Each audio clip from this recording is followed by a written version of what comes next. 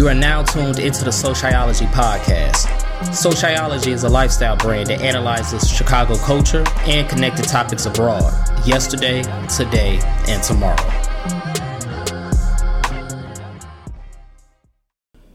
The 45th President of the United States, CNN, all these people, they can have opinions about the violence in Chicago. We could talk about O Block and the connection drill music has on street violence. We could talk about children being murdered because of drama their fathers are involved in. We could talk about Terrortown, Inglewood, the west side of Chicago, North Lawndale. We could certainly talk about all of that and the demoralizing effects it has on the people in the city of Chicago. But we cannot forget that it wasn't black people or drill music that started this. It was Italian and Irish immigrants that began terrorizing the streets of Chicago way before the Civil War even began. They're the ones responsible for creating this gang culture in this city. And they, the gangsters that is, had a lot of help from local politicians, the Democratic machine, as it's called here in the city. In many cases, they became the machine. They became politicians themselves. Historian Dilla joins me on this episode of Sociology, episode 16, to break down all of this and more. All right, we got historian Dilla with us on this episode. How you doing, dog? I'm doing wonderful. I'm really proud and happy to be here. Thanks for having me. Absolutely. It's a pleasure to have you. So you know a lot about Black Chicago history. You know a lot about Chicago history. Period. That's what you're known for. TikTok. You know what I'm saying? All the media outlets you've been interviewed on. So it's definitely an honor to have you and to share the knowledge that you got with the sociology audience and things like that. So, you know, here in Chicago, we got a whole stigma, right? The Chirac, you know, that whole stigma with the gang life, the violence, even though per capita, we're not even, near the top, but that's our stigma, and you said something recently. I want to just open this conversation. You said something recently with the murder of the 7-year-old girl that was murdered in the McDonald's drive-thru about 2 weeks ago. You said something on your social media that it was really never a code when it came to gang life. Real quick, can you explain to us what does that mean? Like, it was never really a code. Like, so that means children and elderly were never really off limits? To be perfectly honest to the question, that would be correct, right? I think there was less places to hide. There was less people in general, less people involved in that sort of stuff. So the need to involve your parents and your kids, it didn't get that far. And it was a little early on as far as Black gangs went. It was that way as well, right? Like, no one needed to involve the family of the dude that would snipe somebody from Cabrini Green. That gang went and said, "Hey, nah, y'all gotta go turn yourselves in," right? And so the code we like to think about or we envision back in the day just was more like a thing of proximity, They didn't need to go after your family because you were within arm's reach. But to be clear, families got killed a lot, throughout the history of Chicago. So that never was a thing. They tried not to do it. But push came to shove, your family would get touched. Got it. And that's kind of what you meant. Because, even myself growing up, I was under the assumption that, like, the reason why the violence now, present day 2021, is a lot worse than the violence was in, for sake of example, 1991, is because a lot more children are being killed now. But based off what you said, it kind of gives a whole nother perspective on it, because they didn't kill kids back then because they didn't really need to. They didn't really need to. Which is kind of still sinister as hell when you think about it. Because, like, if they needed to, they would. But they didn't. The thing about all crime is what I like to say, even about that, how we feel about the mob, how we feel about when time goes on, we start to romanticize it. We're not connected to it personally. So it's real easy to attach some kind of code to form a gang life because we don't know any of the people that were killed in the 60s or 70s attached to gangs, or even the 20s or the teens, right? We don't know any people. Yeah. We're not necessarily related to these people. So it's easy to to disconnect ourselves and to we only got the newspaper articles and the movies that were disseminated from that time to kind of give us the code. But make no mistakes about it, man. If you were with your wife and kids and they pulled up with that Tommy gun in the early 1900s, your families were hurt. Mm-hmm. Speaking of 1900s, that's kind of segues us into, what I want to talk about on this episode. Again, back to that stigma of Chicago gang life and the violence.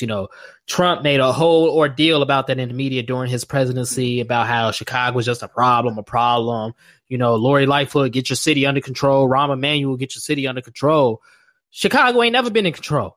So I would love for you to shed light on us about how Chicago violence has always been, like as far as back as it's been reported. It's all right. As far as back as that, there's been Chicago. That's been the thing. There was a guy named Cassius McDonald, who in like the before 1840s, right? Not only is he Chicago's first quote unquote gangster, right? He's an Irishman. He's the first kind of person to organize the immigrant Irish and have like a criminal enterprise. But then he also goes on to be like the first Democratic ward boss from Chicago because the two go hand in hand. Chicago gang history is intermarried to politics in a major way. The politicians, since the very beginning of Chicago, recognize that, hey, these guys in this neighborhood control this neighborhood. So I can get them to control the people in this neighborhood to vote for me. And they very early on funded neighborhood gangs, which in Chicago's history was primarily Irish and Italian from its existence. And they were violent gangs. I was just telling a story about the guy, Sam Cardinelli. The Cardinelli gang in Little Italy were robbing and killing folks from 1915 to 1919. His second lieutenant, a guy named Nicholas, ended up getting caught. Man, this story crazy. Let's hear it. Okay, so Nick it's exactly what we see now, right? We talk about Yummy. We even talk about the 13-year-old Adam who just got killed, the older gang influence. So Sam Cardinella had a pool hall.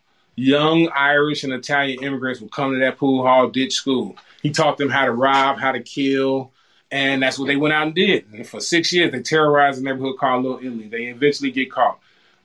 Somebody squeals. The youngest of the crew, a guy named Nicholas, is 18. He had been involved with the crew since he was 14. They all end up just in Chicago, boy, they hungry. So they all end up getting convicted and sentenced to death. Nick was, like I say, was a kid when he started, so he never really put on weight. And when people get hung, they want their neck to break. So if people on exactly, when people are on death row, they eat their butts off because they try to get fatter. So that way, when they hung, it'd be over with quick. You didn't want to strangle. But Nick ended up strangling because he was light. What was different about it this time, though, is when he was finished hanging, an ambulance asked for him instead of a funeral car, which was a traditional thing. Turns out Sam Cardinelli had an ambulance there to see if once a person was hung, if they could get revived. And it worked. They were able to revive Nick back to life in the ambulance on the way somewhere, and they ended up shooting him in the head again to be the snitch. So that's the level of Chicago gang violence. But it's been that way. That's who controlled the vote. So the politicians will say, hey, I need you run this neighborhood. Hey, the police aren't going to bother you. Nobody's going to bother you. I get to pick who the police captains are in my neighborhood as an alderman. And you get people to vote for me, and I'll make sure your criminal enterprise doesn't get touched. And that's been that way in Chicago since 1850, before black people were a thought. We were 3% of the population then, if that. We've been in Chicago since 1852. And, that's because I'll be honest with you. This is my first time hearing about this Cassius McDonald guy. So it just goes to show you, even with my perspective personally, how ingrained gang life is in Chicago, but not only how ingrained gang life is, but how intertwined gang life in a democratic machine is. Yes, sir. Yes, it's kind of like, you scratch my back, I scratch yours, and we still dealing with some of the similar things. So, so we're at 1850. That's as early as we can go back as far as gang life in Chicago. Yeah. And then, you had that, what was his name? Sam Cardinella. So, what about, were these guys, were they on the south side, the west side? What part of the region are we talking about? Italy formerly sits where UIC is now. Correct. It went all the way to Harrison, down to Taylor and Roosevelt. So in that era, but Cassius McDonald, so before 1900s, before the Columbia War Exposition of 1893, Chicago doesn't go as far as south as we think, as far as like south side, right? What would be considered the south side in those days was Roosevelt, and it stopped at about Pershing. After that, that was the town of Lake until about 1898. So then the early 1900s is when you start to see the north side, south side gang things start to evolve. Because that's when we finally get the north side and the south side. Everything north of North Avenue belonged to a town of Lakeview and the town of Jefferson. They didn't get annexed into Chicago until about 1898 or so. So it's not until the 1900s that we have that, as we traditionally know it today, north side and south side. Okay, that's when that emerged, and that emerges. And when the north side and south side became a thing, was it strictly like a Italian Irish thing? Because we know like all of these different ethnicities, countries, cultures, whatever you want to call it, clashed, right? And the blacks ain't even involved at this point, even though they were, but we ain't even talking about them right now. Was it strictly an Italian Irish thing, or was it strictly a geographical north versus south thing? Because of the way that Chicago sets itself up, it was an ethnicity thing because we live in Chicago next to our ethnicities. So just by happenstance, the neighborhoods develop. And you have it being that it's a ethnicity thing versus like, whether you're Irish or Italian, if you're on the south side, we running together. No, it was definitely based off of ethnicities during that time. So basically, like, even if I was in an Italian gang and you was in another Italian gang, we were seen more so as allies instead of enemies. It was like the Irish was the enemy or the Jewish was the enemy. That's correct. For the most part, and until you get to about Prohibition, and then the Italians start wiping out any other Italians. So before that, exactly what you're saying, it was, whole Italian cliques, right? It was other Italian cliques on different sides of town, but you was Italian, Italian, we were cool, up until you get to that Prohibition money. And then that's when it was like, everybody needs to merge up under my particular umbrella. But yeah, if you were on the north side and Italian, I was on the south side and Italian, before Prohibition, we probably wouldn't have no beef. Is that how Johnny Torrio rose to power strictly because of the Prohibition era? Like, how did he get such a firm control on the south side? Well, Johnny Torrio was his sister married. His sister married Big Jim. Yeah. Okay. And when his sister married Big Jim, Jim was a protege of Chicago Democratic, machine, as we call it, right? He grew up as like a vote getter for a guy named Hinky Dink and another guy named Bath Johnson. They were aldermen from the late 1800s all the way to like the 1940s. They were city aldermen. And so he started under them, able to make sure that their votes and they were able to get their candidates in. And Torrio came from New York. And, New York had been dealing with that type of environment a little longer than us. So Torrio just brought like an expertise that Big Jim didn't have. It was Torrio that got it started for him. Big Jim was just like basically. So basically, Torrio was like, got you. So it's like Torrio was more fitted for this gang shit. Yeah, Torrio understood gang. All Big Jim knew was pimping. But yeah, exactly. Torrio knew, territory and how to like get dudes under you with morale and how to insulate himself and the organization structurally. Like exactly how you just described it. All that gang shit came from Torrio. And then on the north side, how was things rising on there? Like, cause like we're getting to the north side, south side war, you know, all of that. But like, so we see what's going on the south side. How was the north side formulating and, you know, just shaping up during this pre-prohibition era, early prohibition era?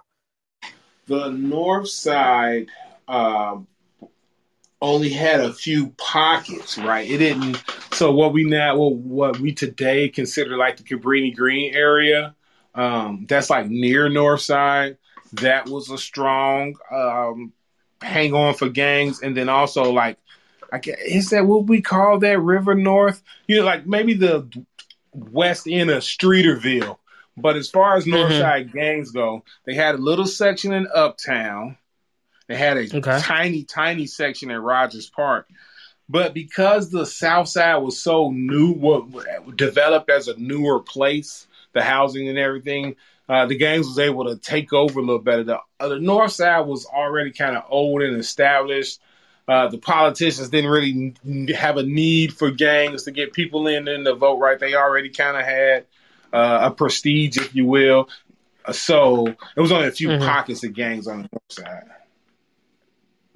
So what it sounds like is the north side always been the quote unquote good side, you know, and I don't really like to say good side, but you know, we're gonna be real, you know, we want to look at like you know, we like to blame politicians for protecting the north side, right? You know, but it seems like it's always been that way. Even with the whites, you know, the north side has always been like, oh, dude, you don't come up here with that mess. Yeah, you know, it's older, it's more spread out, it just was a little bit more developed as neighborhoods, right? So old money don't tolerate certain shit. You know what I mean? Yeah. And so the money was older up there. So yeah, it was always a bit of a goody two shoes, and that's what kind of made it perfect for whatever gang that controlled it. You could theoretically have control over this big, vast space of land, but not have to put people in so many places because it wasn't a naturally violent with the bullshit type of place like the South Side was. And that's very interesting because, you know, you would think that with all the violence that used to occur in Chicago back then, you know, people just pulling up in Tommy guns, dressed in 3-point suits and shit, that it was the Wild West everywhere. But when you really look at the history, it's like the apple don't fall far from the tree. Yeah. You know, and it's just kind of like, can you really blame people in 2021 for the way things are when this is how things have always been? And can you blame them when you never really speak about how others were able to like pivot and go the other way? Like I said, if you survive the street, you know, it's contemporary, right? If you survive the street bullshit and get to a certain age, in the hood, we kind of look at you as like a retired legend, but you still in the world are still a scumbag, you know. But take a person like Sam Giancana. He was in the news every day dating people, and he was a known killer, but he had lived long enough to move past his youth of being in the streets per se, and now he was above it. But you know, people outside of Chicago still, you know, your average white person still look at Lil Durk as just a regular thug dude, but he has ascended past it, right? So it was just like that back in the day. Like I said, the Cassius McDonald's. I can name a lot of people who started off in the streets in the late 1800s, early 1900s, 1910s, 1920s, and they go on to be aldermen or their children go on to be aldermen and stuff like that. And then that's how you get to move that neighborhood or that ethnicity or that particular small group out of the bullshit. But ours, like, you know, Larry Hoover's son never gets to be anything but Larry Hoover's son, right? Or his grandkids, you know. They fuck around and change their names before they'd be able to get to be a positive thing. But that didn't happen then.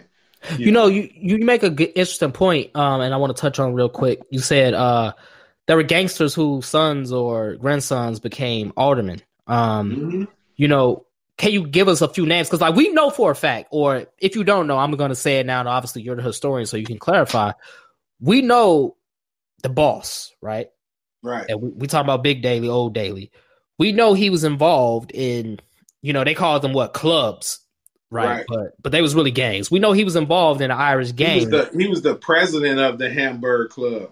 The president. And we know that that club was very instrumental in inciting the 1919 Chicago riot. And he went on to be the second longest tenured mayor in the history of Chicago, only passed by his son. You know, so you look at that right now. And again, let me say that I was not there, have not been there. I don't know that anybody currently of the family that I'm going to say right now is involved in anything. But Fred Rhodey and his father, Bruno Rhodey. Bruno's nickname was Bruno the Bomber, and he was considered the street boss for the quote-unquote Chicago outfit in Chinatown. His son was Fred Alderman, Fred Rhodey. But more to the point, to date, in 2021, there have been at least 60 members of the Rhodey family on the city of Chicago payroll. Wait, how many? 60. Wow. To date, it's and like how not scrubs neither. Like senior, third ranking dude in charge of the water department. Fifth from the top in streets and sanitation. Like. Since then, Bruno the Bomber got his name. He ran with Al Capone, so he had to have been around the 1920s. But his son was Fred Rhodey. It was Bruno Rhodey. Fred Rhodey was Alderman Rhodey. Wow. And 60 Rhodeys have worked for the city. And what not necessarily what ward, but what area of the city is this that we're talking about? The Rhodeys? Yeah. So New Chinatown wasn't always where Chinatown was. Chinatown used to be Dearborn. So where Chinatown is now was always kind of like a poor immigrant place. So that's where the Rhodey family had been set up. But he was considered 22nd and 26th Street boss.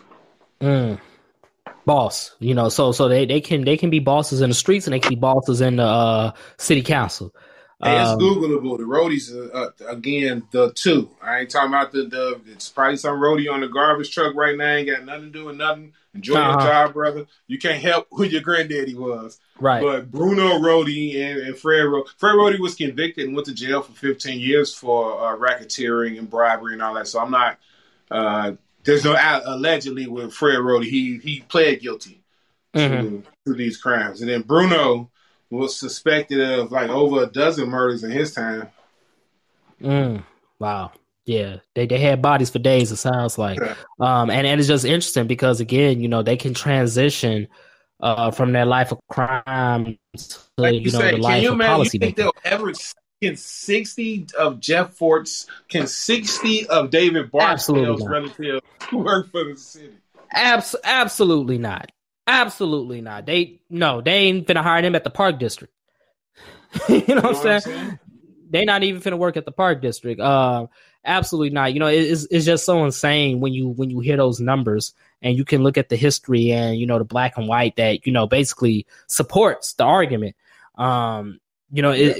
It's just wild as hell. And again, it just goes back to it's in the DNA of Chicago. The Democratic machine is intertwined with the gang life. So we got the Southside gang. We talked about Johnny Torrio. Let's hint on Al Capone. We'd be remiss if we don't talk about him. Obviously, everybody love Al Capone. Pablo Escobar, idolize him. All of that. Let's talk about his stint, and not even just him, but his successors. Frank Nitti and Paul Ricca and all of those boys. I was saying we get for Capone was pretty violent. He had a decent run, but what he left in place is really was what. And then after he left, though they should be the stars, but the fact that we talk about Al Capone more means that the Paul Riccas, the Tony Acosta's did their job. You know what I mean? They did exactly how they wanted to do, not be like they former boss. But as Al came from New York to help Johnny Torrio. When Prohibition started, Big Jim didn't want to sell illegal alcohol. He was fine with booze, and the thing about the Italian gangsters in general is if everybody ain't gonna eat, you gotta go.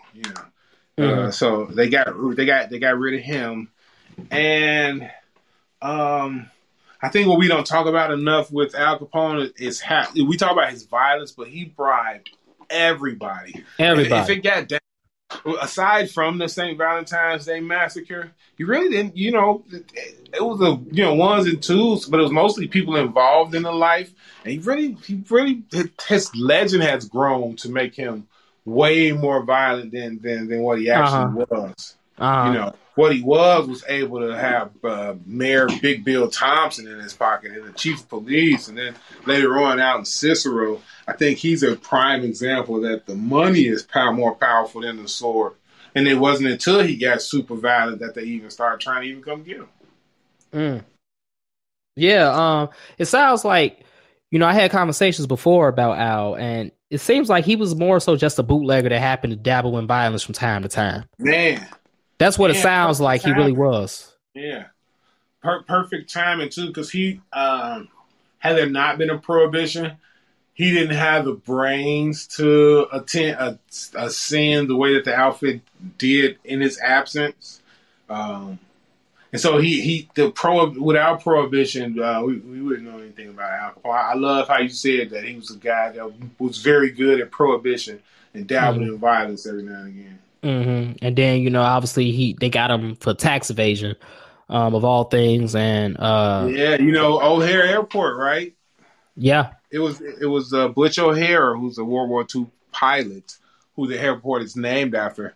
But he was like dyslexic or something to the point to where he wasn't real good with tests, right? And, we understand that. So his father was Eddie O'Hare. He said, hey, he was Al Capone's lawyer. Al Capone was like the John Gotti before John Carter. They could never even beat him.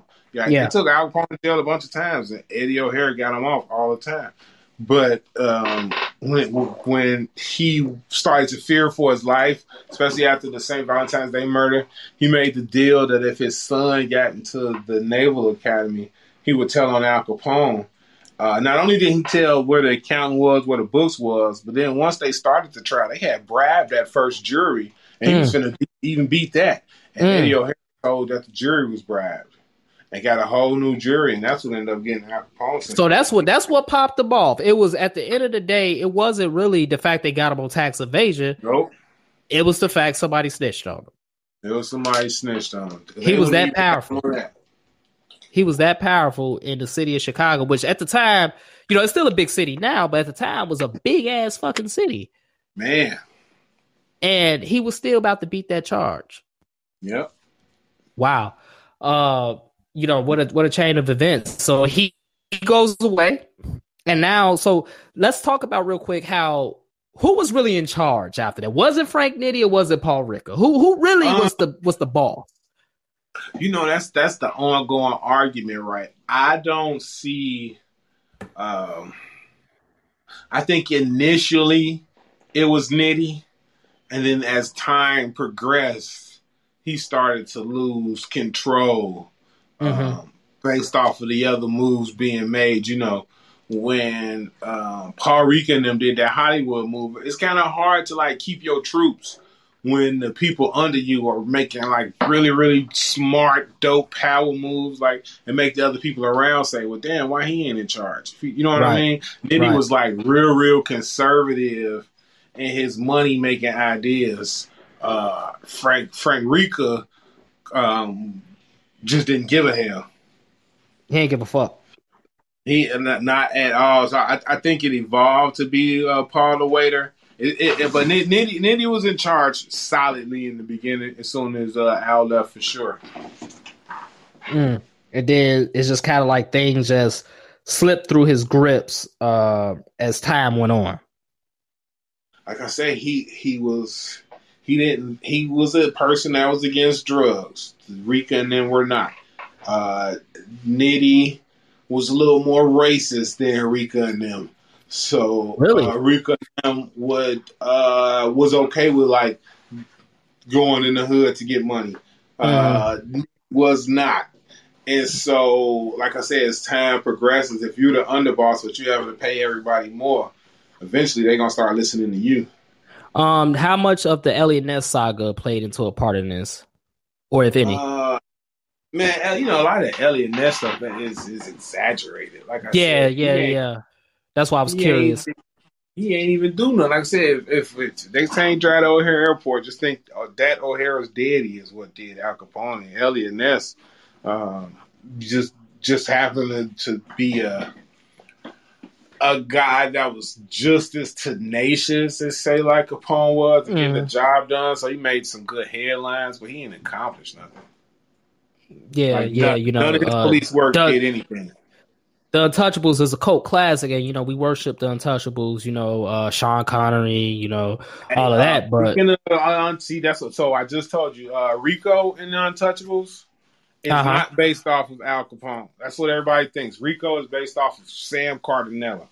That's who Rico's based off of. It's a blending of stories, right? Yeah. Maybe the overarching story is about Al Capone, but the character of Rico. The writers and all that study Sam Cardinella first. Sam was like I said, Sam was on the streets. It wouldn't have been no how. Yeah. It's like he had that firm grip on the streets. You know what I'm saying? Okay, so let's shift gears to the north side real quick. We had it's like everybody who was the boss over there got killed damn near. Who do we start out with? Who was the boss over there in the beginning of the north side? And let's go through the succession real quick. Right. So was Dean O'Banion? Yeah, that guy with the flower shop, right?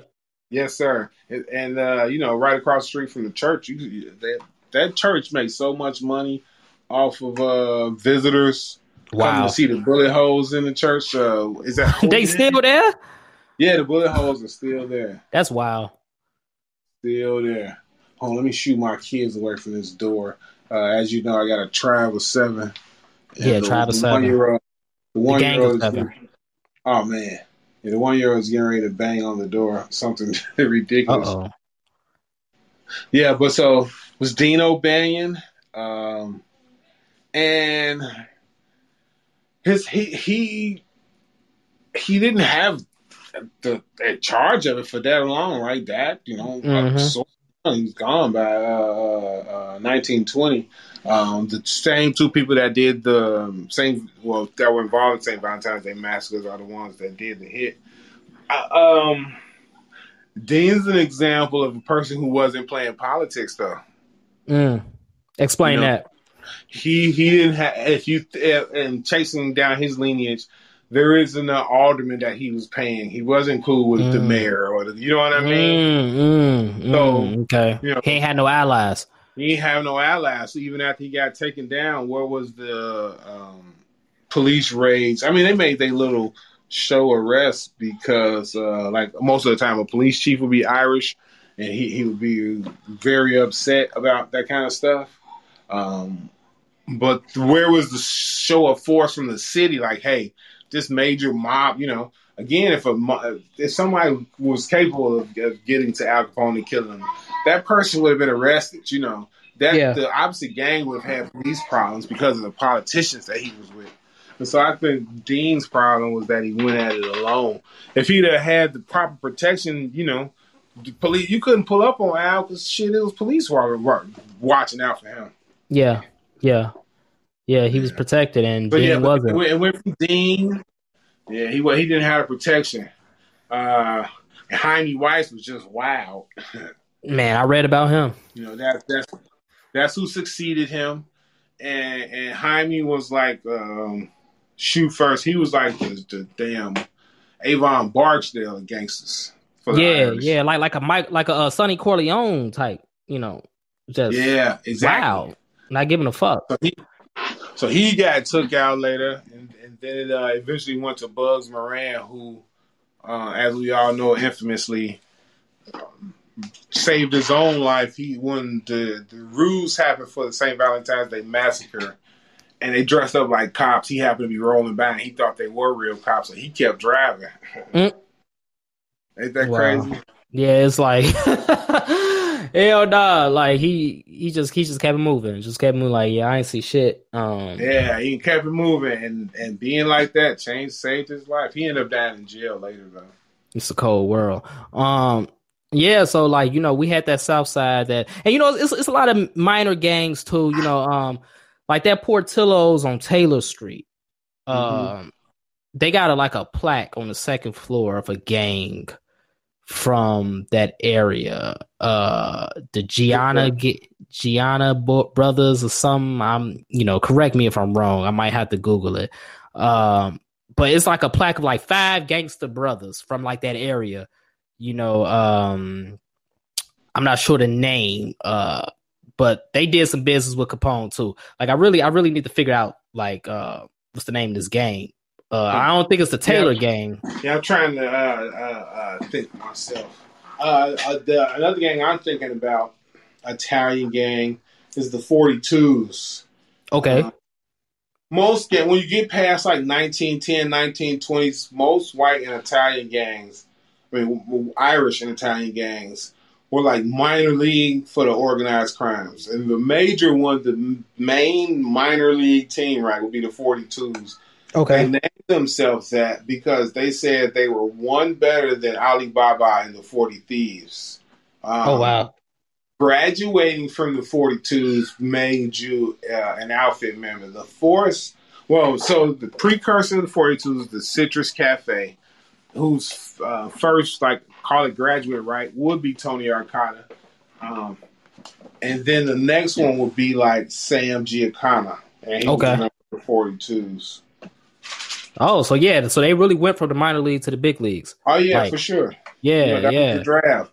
You couldn't in that time just walk up and say, "Hey, I want to be a part of the mob." No, you had to already be doing crimes, already gotten arrested, already have shown what you was capable of. It was like an invite only. Yeah, like you already had to know somebody that Yeah, and that's how you get in. That's how you get in. The 42s. Yeah, I never heard of them. Now the gang I was just trying to figure out. I just Googled it. It's the Jenner brothers. Genna, the Jenner brothers. I'm not sure. I don't know much about them, but it's a whole plaque of like all 6 of them at the Portillo's on Taylor Street. Damn. On the second floor by the bathroom. You can't miss it. So next time you go there, you can see it. And it's there. But I'm sure they got some type of history and we can revisit that on the next time. But okay, so we got a nice foundation for the whites, right? We got the Irish, the Italians, because that's what most of all these guys we're talking about are, right? Right. Yeah, they Irish or they Italian for the most part. Even the aldermen, the Democratic machine, they're Irish or Italian. The police force, they're Irish or Italian. Yep. Everybody is Irish or Italian with power in Chicago, right? Now, let's go to Bronzeville, okay? Because Bronzeville has always been its own little nook for the black population in Chicago. And while all of this is going on, Bronzeville kind of has its own utopia, dystopia, whatever you want to call it. But, talk to us about the history of organized crime, if you will, or policy, kings in Bronzeville. When did that start? Who, really kicked things off? And what was the succession of control down the line? And how did they even, interact with the Italian and Irish gangs around them? So that last question is very pivotal as it relates to what happens to them, how they were able to sustain themselves. And that question doesn't get asked a lot. Our first gangster, if you will, African-American, was a guy named Mushmouth Johnson. He ran a couple brothels and gambling dens. He was partnered up with a white guy and a Asian guy. And between them, they brought policy to Chicago. So then it gets passed down to, it really was a council. There was about 15 power players. Chief among them was the Jones brothers, 3 brothers that came from the South, moved to Evanston, and then from Evanston came to the city. Their underboss was a guy named Ted Rowe, but then there also was people before them, like Jackson Funeral Home is still open now. It's probably the longest running existing African-American funeral home in Chicago, and its founder, Dan Jackson, was a millionaire numbers runner, policy boss. Really? And we talk about 63rd, right? It's on 63rd now. Yes, it originally go down on 29th and Wabash. So the original one was. Okay. But yes, that same family started, got their money and started their funeral home from policy. So that takes its origins maybe about it was small runner-uppers, but as it gets official and it starts to make a lot of money about 1920, 25-ish. The Jones brothers have control of it by the 1930s. There was a gentleman by the name of St. Louis Kelly. He was the president of the band's union, the Chicago, so everything's a union town. So even blues players belong to unions. The drummer, if Muddy Guy or Buddy Guy, Muddy Waters or Louis Armstrong, whoever wants to do a concert, they had to hire union musicians to back them. St. Louis Kelly was the president of the union's musician. He made sure that union paid tribute to the Italian outfit. So he had been doing that since the Al Capone era, right? Chicago, we had 10 cafes, so the black musicians would go down and perform at white clubs. Mm-hmm. He was the liaison since the 20s, so that's how he met Al Capone. And when Al Capone, went to jail and then eventually died, he still was the connection. So he was the go-between. He made sure that they got their money, but he was smart enough to underreport. So, if they were making $3 million in the hood, he come over there with 30,000, screaming that he took this 30,000 from that 300,000. It's like, these niggas ain't got nothing but nickels and dimes. And man, he tried to give you 20,000, but I took another 10 because St. Louis Kelly was smart like that. And he had a personal beef with somebody. I don't want to cheat and use Google because historians don't use Google when we're talking live. That's cheating. But the person that he got into a beef with eventually shot and killed him. And then we lost our go-between. So then the Italian mob needs to, they had to start dealing directly. And it was just coincidence that Sam Giancana and Ed Jones was locked up at that time. Because otherwise, they wouldn't have needed to develop a relationship. So to your question, we did have a relationship with the city, and St. Louis Kelly was the guy that paid the bribes for the city. He paid Big Bill Thompson. In those days, aldermen got to pick who would be like the district commander, right? Inglewood District. So whoever was that alderman got to pick the district commander. And of course, you pick somebody that you can control, and that person would go to the number runners and get the bribes, and then they roll back up.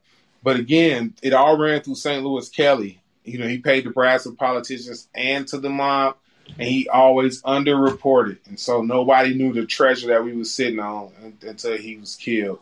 And then that's when the floodgates opened. Wow, I mean, at least he had that discernment, though. To be like, hey, like we making $5 million, but you ain't gonna know that, though. We made $1 million.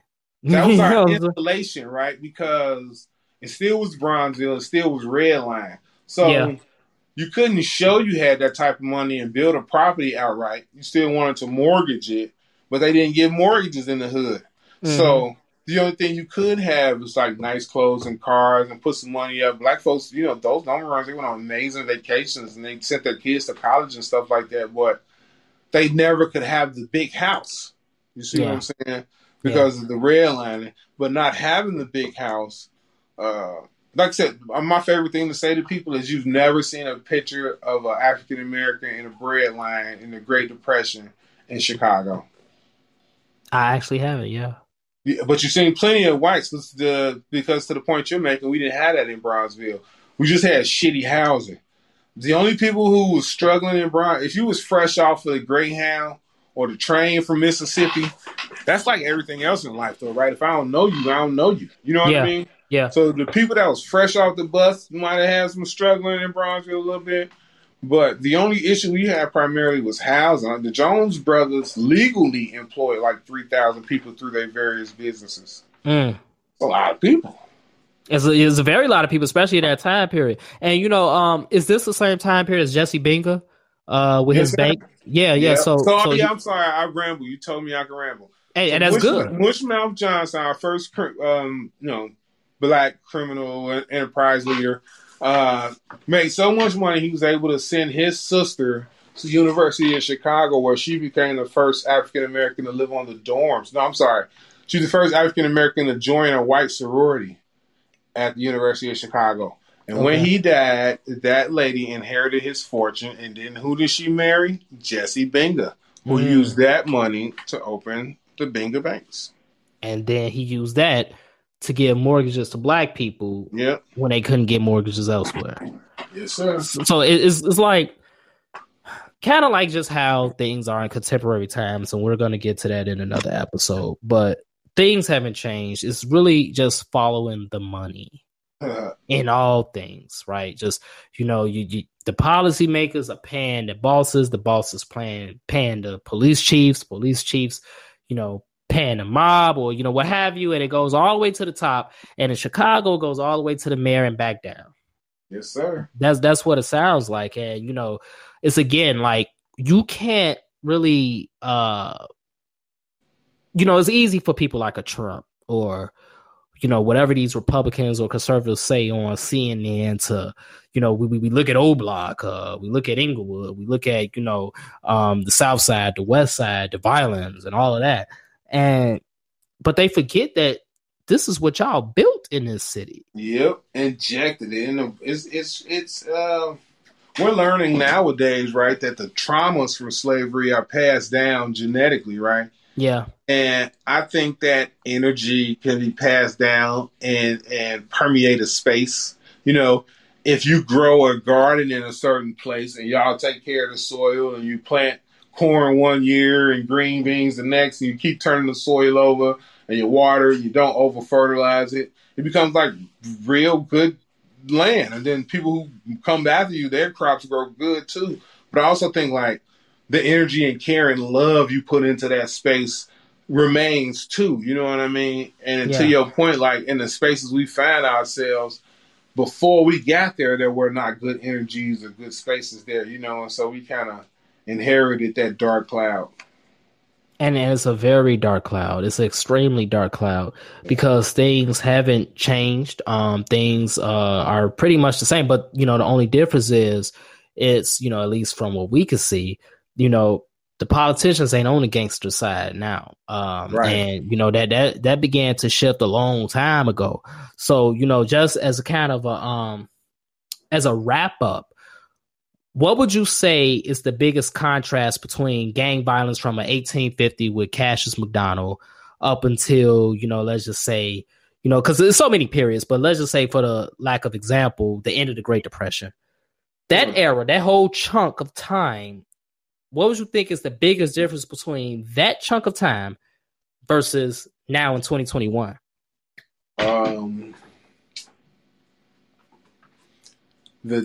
I think one, we're, I won't even say desensitive to it. I think the difference is it's a little less controlled, or at least from where I'm sitting. I don't necessarily think Alderman Anthony Beale is paying somebody to do hits in Roseland, right, or in Pullman, right? Whereas that was the time that was occurring. But I don't think it's much of a difference, brother. I just think that the skin color of the people who are doing it has changed. Yeah. And the only difference is that an escape path was laid out for others and none was laid for us. A lot when a place turns extremely violent in the city in those days, you only just had to survive that generation, right? But if you didn't choose to join the 42s or the Gay Lords, if you were Irish or something like that, right? You just went through high school.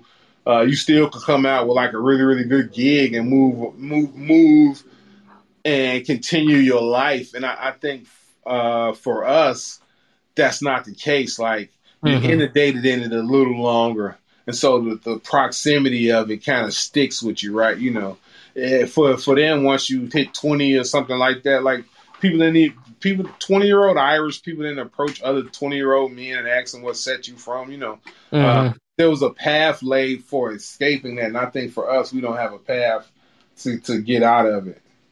Yeah. Would be the difference for me. Yeah, and the next time we chat, we're going to transition into, you know, the 50s, 60s, 70s with the rise of the black gangs in Chicago, and, you know, what was their purposes and how things went from that into what we have now. Hey, I can't wait, because my favorite thing to say about that is the 50s are perfect, because before then you needed to be a smart black criminal, and after that you needed to be a tough black criminal. And like you say, there's a reason for that. And we're going to find out why. Yes, sir. If you enjoyed this podcast, I ask for two things. Number one, leave a 5-star review. And number two, pass it on to a friend who may enjoy it as well. And don't forget to subscribe to our other podcast, Mogul Motivation from True Stories Media.